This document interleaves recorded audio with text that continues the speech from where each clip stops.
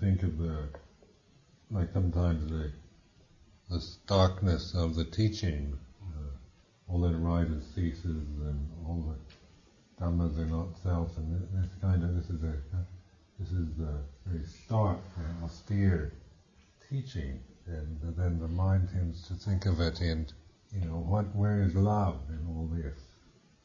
And then if you go by from the intellectual extrapolation from that, then you get this idea that love is just something that arises and ceases. So you almost dismiss it as, love is just another sankhara, it comes and goes, and the mind. That's the kind of, from the theory, from the thesis, you get that conclusion. But as a practice, what is it? Is the practice of living, being a human being. As much as we try to fit life into the perceptions, intellectual perceptions and ideas, really our life is mainly on the level of feeling, isn't it? It's where we feel, emotions, and we can dismiss these emotions, and rather to say they rise and they cease, they're not self, and just kind of think that we kind of just put them out of the way because they don't seem. We don't want to be accused of indulging or suppressing emotions. But emotions point to the sensitivity and love and all these beauty, truth, goodness, joy, compassion. This universe we live in is that way. It's not just an ideal universe. It's not an idea, or it's not a cold-hearted theory, but it's this way. When the self-view drops away and the obsession with selfishness is gone, what's left? And if you really investigate that, when there's no self, this is from my experience, when I'm not obsessed with myself, my feelings and views and opinions, there's still this magnificent sensitivity operating, and one is and there's a feeling of oneness or wholeness, or a sense that say is ineffable, of perfection and of unity. And love in the human experience is because of the birth problem of being born in a separate form. We always feel this fear from the appearance of separation, isn't it? Just being a separate individual being. If you just make all your assumptions from being a human body, a personality, then you're going to be frightened by everything, because that's the result of birth, being this appearance, this seeming feeling of this appearance of separation, because that's how it looks. That's how we tend to interpret it. I'm here, you're there. I'm this person, you're that person. Well, then love is the one reason why if you listen to pop music or music, it's mostly about love. Tell Laura. This morning, Ajahn Manindu came and played a tape. Well, Tell Laura I Love.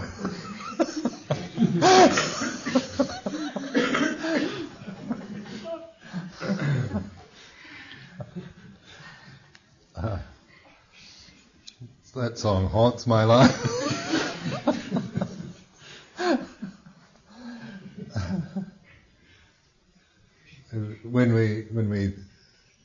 Why do even the most kind of coarse and seemingly insensitive yobs still still get kind of gooey about love. There is a longing for some kind of union or belonging, or love is a unitive force, isn't it? It brings together. So metta and these kind of loving kindness is when you're contemplating, when you're spreading metta, you're increasing a sense of unity and love rather than of separation. When you're looking at the faults, either your own or somebody else's, then you're increasing the sense of separation. That's a discriminative mind. When we pick away at this, you're this way and I'm that way, or when we reflect on love, then we have that sense of me and you, and the faults, the differences diminish, and there's much more of a sense of unity, oneness, which is what we really long for. Because this is why the first noble truth is the truth of suffering, because it's such we're caught in this illusion of being a person, a separate person, a separate being. And it's lonely to be separate, isn't it? One feels it's very easy to be alienated and lonely as a separate, in this appearance of separation. So then love me, or I lost my love, and my heart is broken because you don't love me anymore, and my baby don't love me no more, and the whole endless procession of love songs, either celebrating the experience or despairing over the loss of it. So that this is why. Is this just silly human sentiment? Is it, a lot of it sounds are silly, and those pop songs are oftentimes very silly songs in themselves, and ridiculous. But they're also a sign, aren't they, of what is really important to us, but which we're most afraid of too, aren't we? We're afraid of love because it is a loss of. We have to give up ourselves. Like if you contemplating the few experiences I've had with love, one realizes, and I think the beauty of it lay in the fact that it was for a moment I included somebody else in my heart first, more than myself. The object, the person, was more important to me than myself. So there was a feeling of there was a sense of purity and goodness, wholesomeness. I lost myself in the union with someone else. The sense of separation was gone. But then the ignorant mind comes back and says, I want this all the time. If I can get this person, hang on to them, then I can have this experience all the time. So we start grabbing somebody and saying, you're my sweetie pie forevermore. And then it starts getting miserable from that moment. Why does it get miserable? Because then the selfish attitudes are operating. I want you, you belong to me, and you've got to make me happy. Like you did that one time when we felt that wonderful thrill of eternal love and union. And that was the most wonderful moment of my life, and I want you to make that possible for me all the time. And then when you can't do it, then you think, oh, what a disappointment. I'll have to find somebody else. And you go around trying to get as much of that experience as possible. But then you become jaded and become cynical and embittered by life. So even romantic love, I like to think, even what might be considered just because it wasn't just sexual desire, because one can feel sexual desires for any kind of thing almost, having nothing to do with love.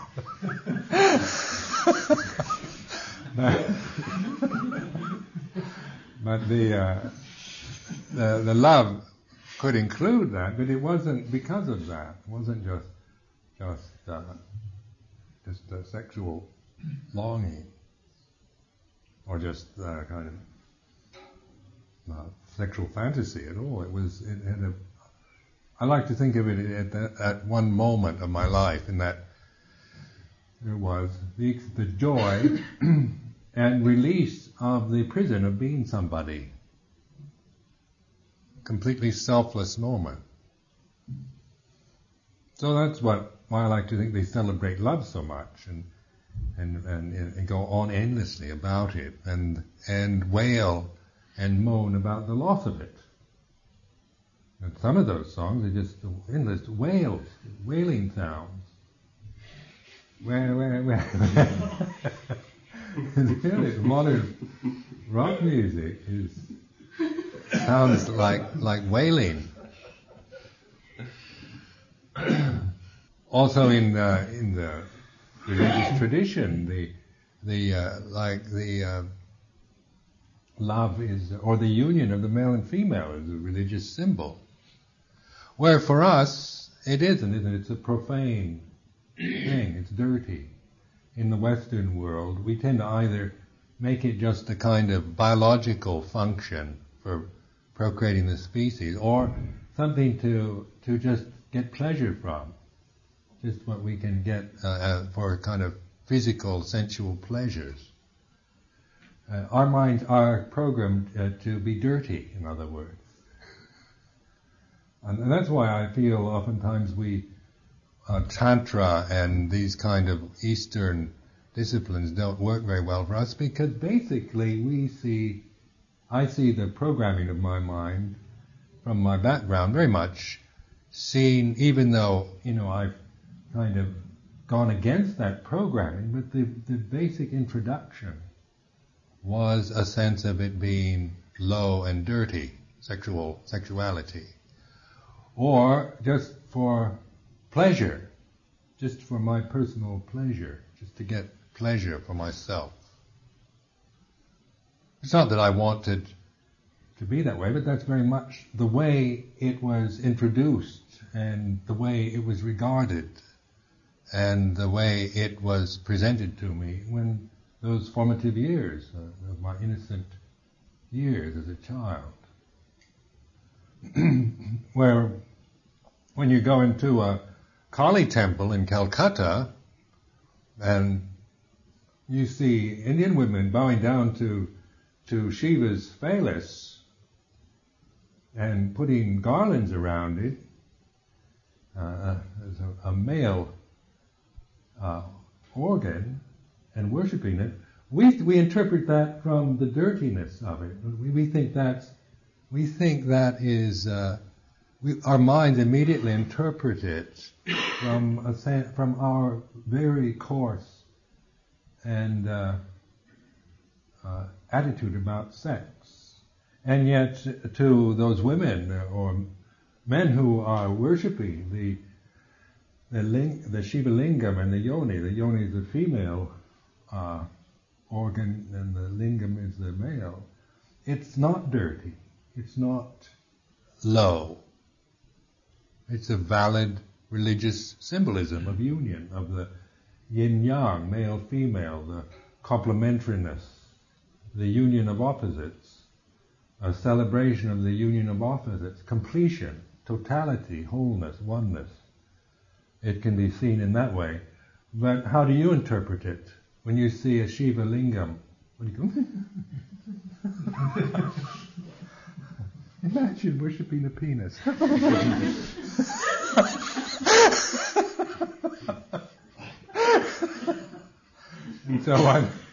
We've got this kind of minds that see it only in a very gross way.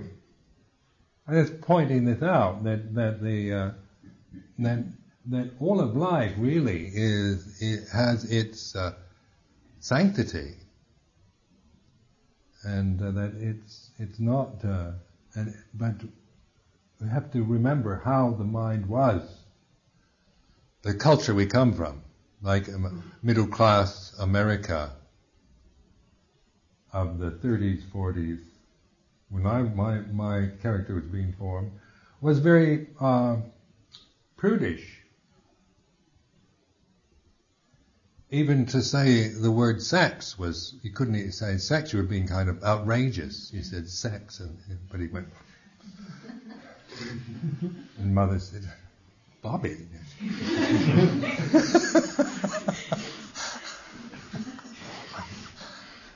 And now I think anything goes in middle class America. All four-letter words are what you use ordinarily at the dinner table.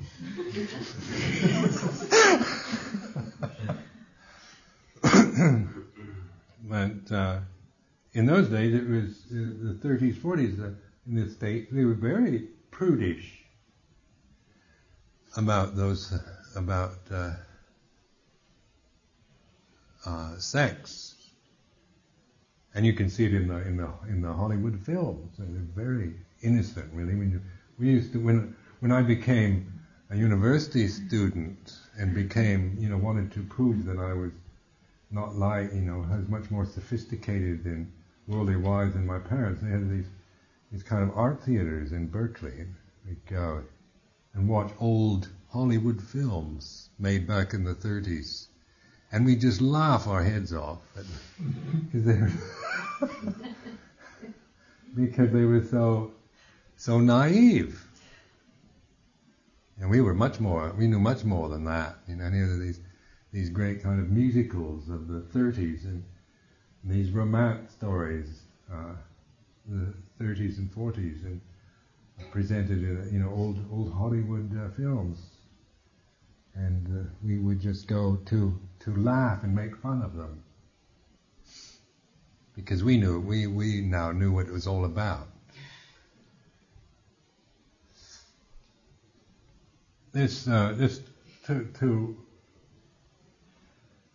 But the more you open the heart, then one begins to get in touch or reestablish one's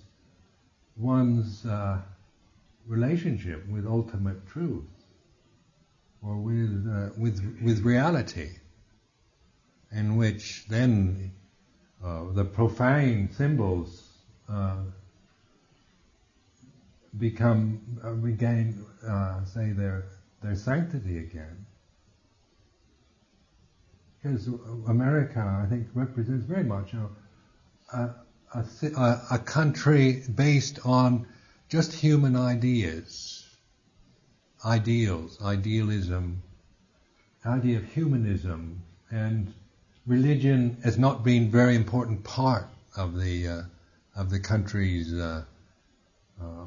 attitude, even though there's certainly a lot of religion in America. Basically, it presents itself very much from the position of a democracy, standing up for individual rights, protecting individual rights, and humanism, to try to make our lives as human beings as pleasant, as comfortable as we can get them. So that we can, it doesn't offer any transcendent object or goal. So everything so America is a profane country. Its whole attitude is one of being mundane, profane, square, caught in just earthbound kind of attitudes. Individualism can become extreme selfishness then, isn't it? When America is generous and as as great as it can sometimes be, it can also be very selfish. Me first, my rights, what I want for me, and I don't care about the rest. When somebody says, "What can you do?" Kennedy could get away with it. What you can do for your country, but most American presidents don't dare say things like that. What can you do for your country? This country, it owes me this. I have this. I want that, and I want this, and I want that.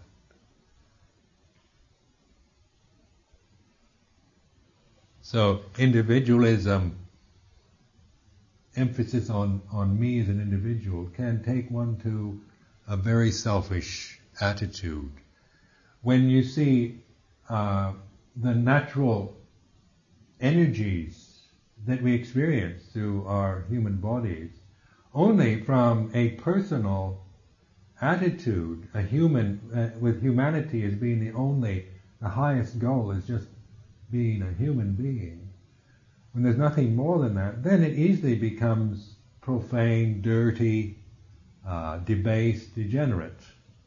Isn't it? Sexuality just now is very degenerate. People just use it, endlessly experiment, and drive themselves into just very debased kind of behavior, because their sexuality is not related to anything higher than just pleasure, personal pleasure.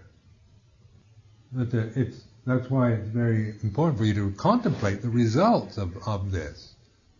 Not trying to make pronouncements against it, but it's something very much we can learn from. We can see that just going along that path takes us to despair, to self-hatred, like sexual promiscuity, just using sex for personal pleasure and gratification. Its absence, there's no love involved in it, it's just for my pleasure, for something for me. Then it is very debased kind of activity. And it merely is it becomes addictive, and one only feels self-hatred, self-contempt.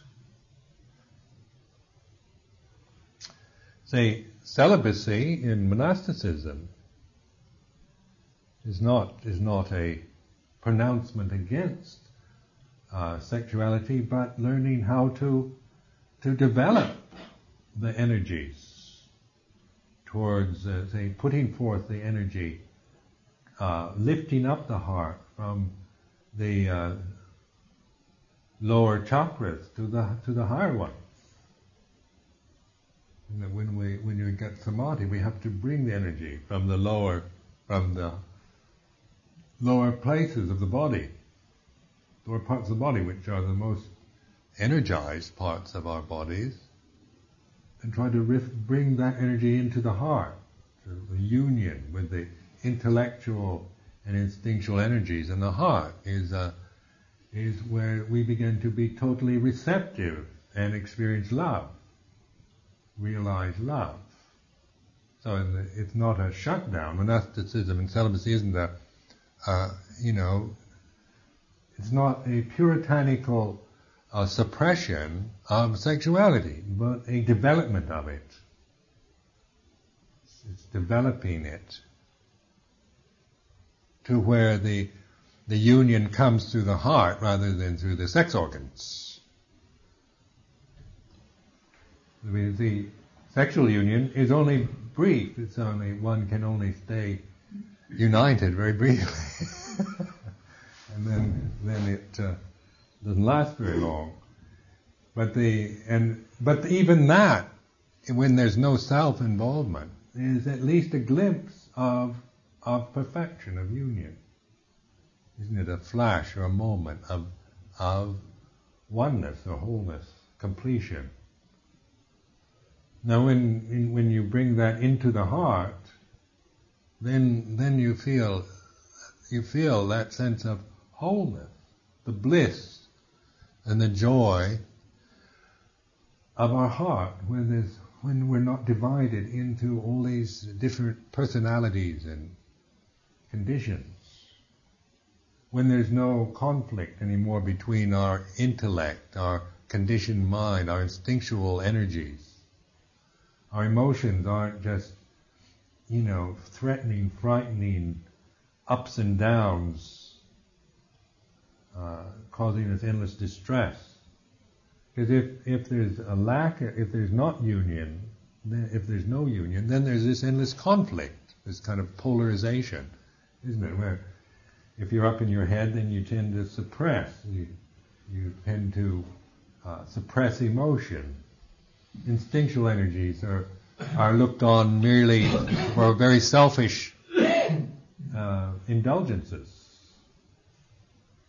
If you're up here, or if you're just interested in physical things, just bodily pleasures, sensual pleasures with the body, then you don't develop a discriminative mind, and your emotions have you just get caught in emotional, in the reactions of your emotions to the sensual pleasure, pleasure-seeking life. Because you've not developed discrimination. We need the discriminative function, and we need the energy from the instinctual drive, instinctual energies, but their union, their marriage takes place in the heart. Well, that's an image to consider. When that perfect marriage happens, then there is this sense of wholeness, and freedom, liberation, enlightenment.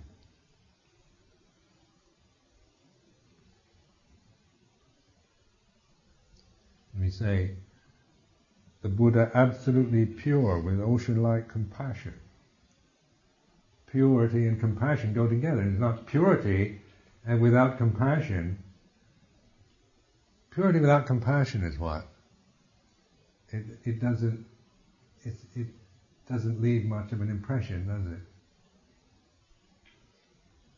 This purity as an end in itself is a pretty uninspiring goal, at least to me. Ocean-like compassion, purity has this kind of absoluteness. It's fixed. It doesn't have a flowing quality. It's not infinite, where it's more absolute, has this fixity to it. As a concept, doesn't it? Purity. And then compassion is infinite compassion. Compassion is always used with the word infinite because it's dynamic, it's flowing, it's active. The way we relate, how we live. If we're just pure, then we tend to have this idea of just staying in one place and protecting it. Don't interrupt my practice, you'll destroy my purity. I can't go into London today because I might get upset. I might find something tempting my mind. Walking through the streets, I might get angry. I might get angry at the traffic jams on the M25. So I'm not going into London. I'm going to stay here and be pure all day. And then the infinite compassion allows us to move, to flow with life, to relate in proper ways, in beautiful ways with other beings. So in even reflecting, consider that there's this static dynamic quality, and these are complementary, like the male and female are complementary, not polarized. From the discriminative mind, they tend to get polarized, don't they? When you think about male and female, or static and dynamic, or that purity and compassion, one tends to prefer one over the other, and then you're polarized, you're opposed, almost directly opposed to its opposite. So you have this sense of separation and being threatened by the opposite. Because the discriminative mind is like that. That's the way the discriminative mind works. You only have one thought at a time. You can't think purity and compassion at the same moment. You have to think one first. You have to put purity first or compassion first. You have to choose. You can make one word like for compassion. Compassion, purity. Then it's getting ridiculous, isn't it? We don't need to have them equal at the same moment, because the discriminative mind is the order of 1, 2, 3, hierarchy and ABC, and onward like that. It's just how the discriminative function works. Nothing. But when you're identified with it, when that's your identity, then you're always in this. You're fixed in a position. You take a stand on something, and then see its opposite as a threat or as the enemy. But in say the Buddha mind, the idea of Buddhahood and the Buddha mind is a reflective to see the flow, the complementariness, the wholeness of this, the way things work together. That the purity doesn't cancel out compassion, or compassion cancel out purity, or yin yang, male female. These aren't positions to take and identities to cling to, but merely conditions that we use that will take us to their opposite if we use them in the right way, if we have the right understanding. Like one thing, like having been born as a man. Obviously, one as a male karma, one needs to learn about the feminine, because it's what you don't have yet, what you see as opposite to you.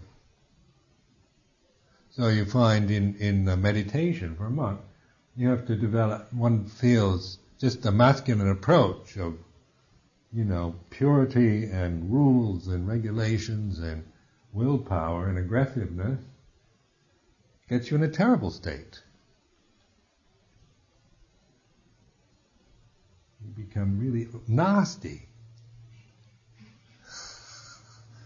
So you become one of these awful kind of men where you see women, you see anything soft, anything round or gentle as a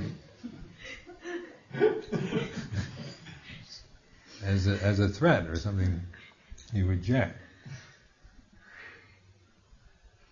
So like with all of us, we've had to learn how we have to bring our attention into the heart to find a balance, not to emulate or copy women, become kind of transvestites, or not asking that, do that, but when one can develop the qualities and listen and with oneself and with others. And I assume the same for the women, for the nuns, that have to develop, not just indulge in femininity and feminine qualities, or identify, but to learn how to develop a sharpness, more firmness, aggressiveness, and sharpness of mind, rather than just just fulfilling just the feminine karma alone.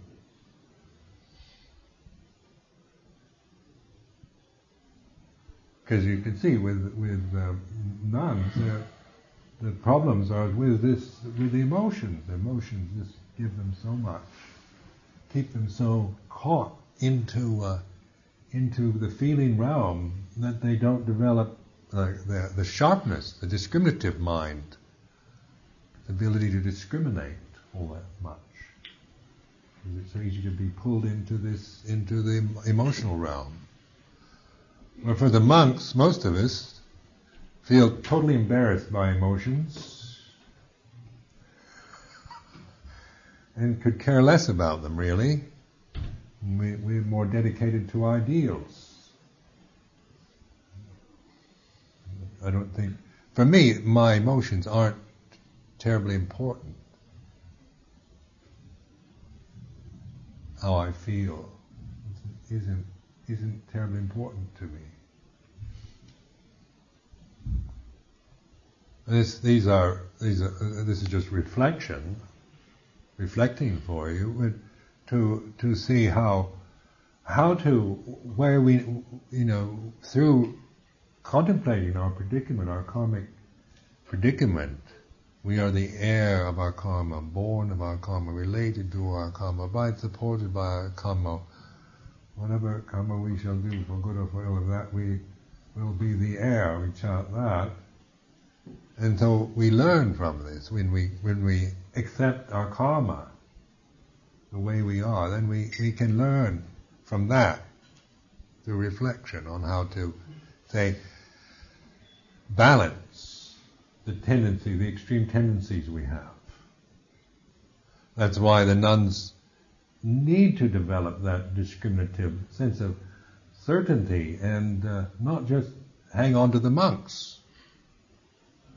The worst thing for your spiritual growth is just to hang on to the bhikkhus and just want to be with the bhikkhus and copy the bhikkhus and let the bhikkhus tell you what you should do. There's no way, not develop a spiritual realization from that. You'll just become a dependent woman and be reborn again, probably, and having to do the same thing over again.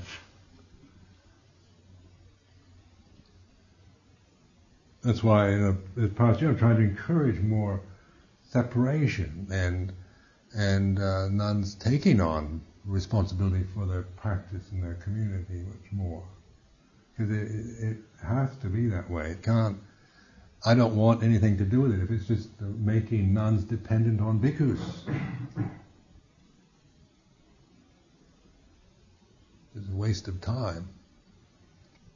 There's the traditional dependency, and we're not thinking in terms of independence. We don't need the bhikkhus, or bhikkhus don't need the nuns, and we want total apartheid.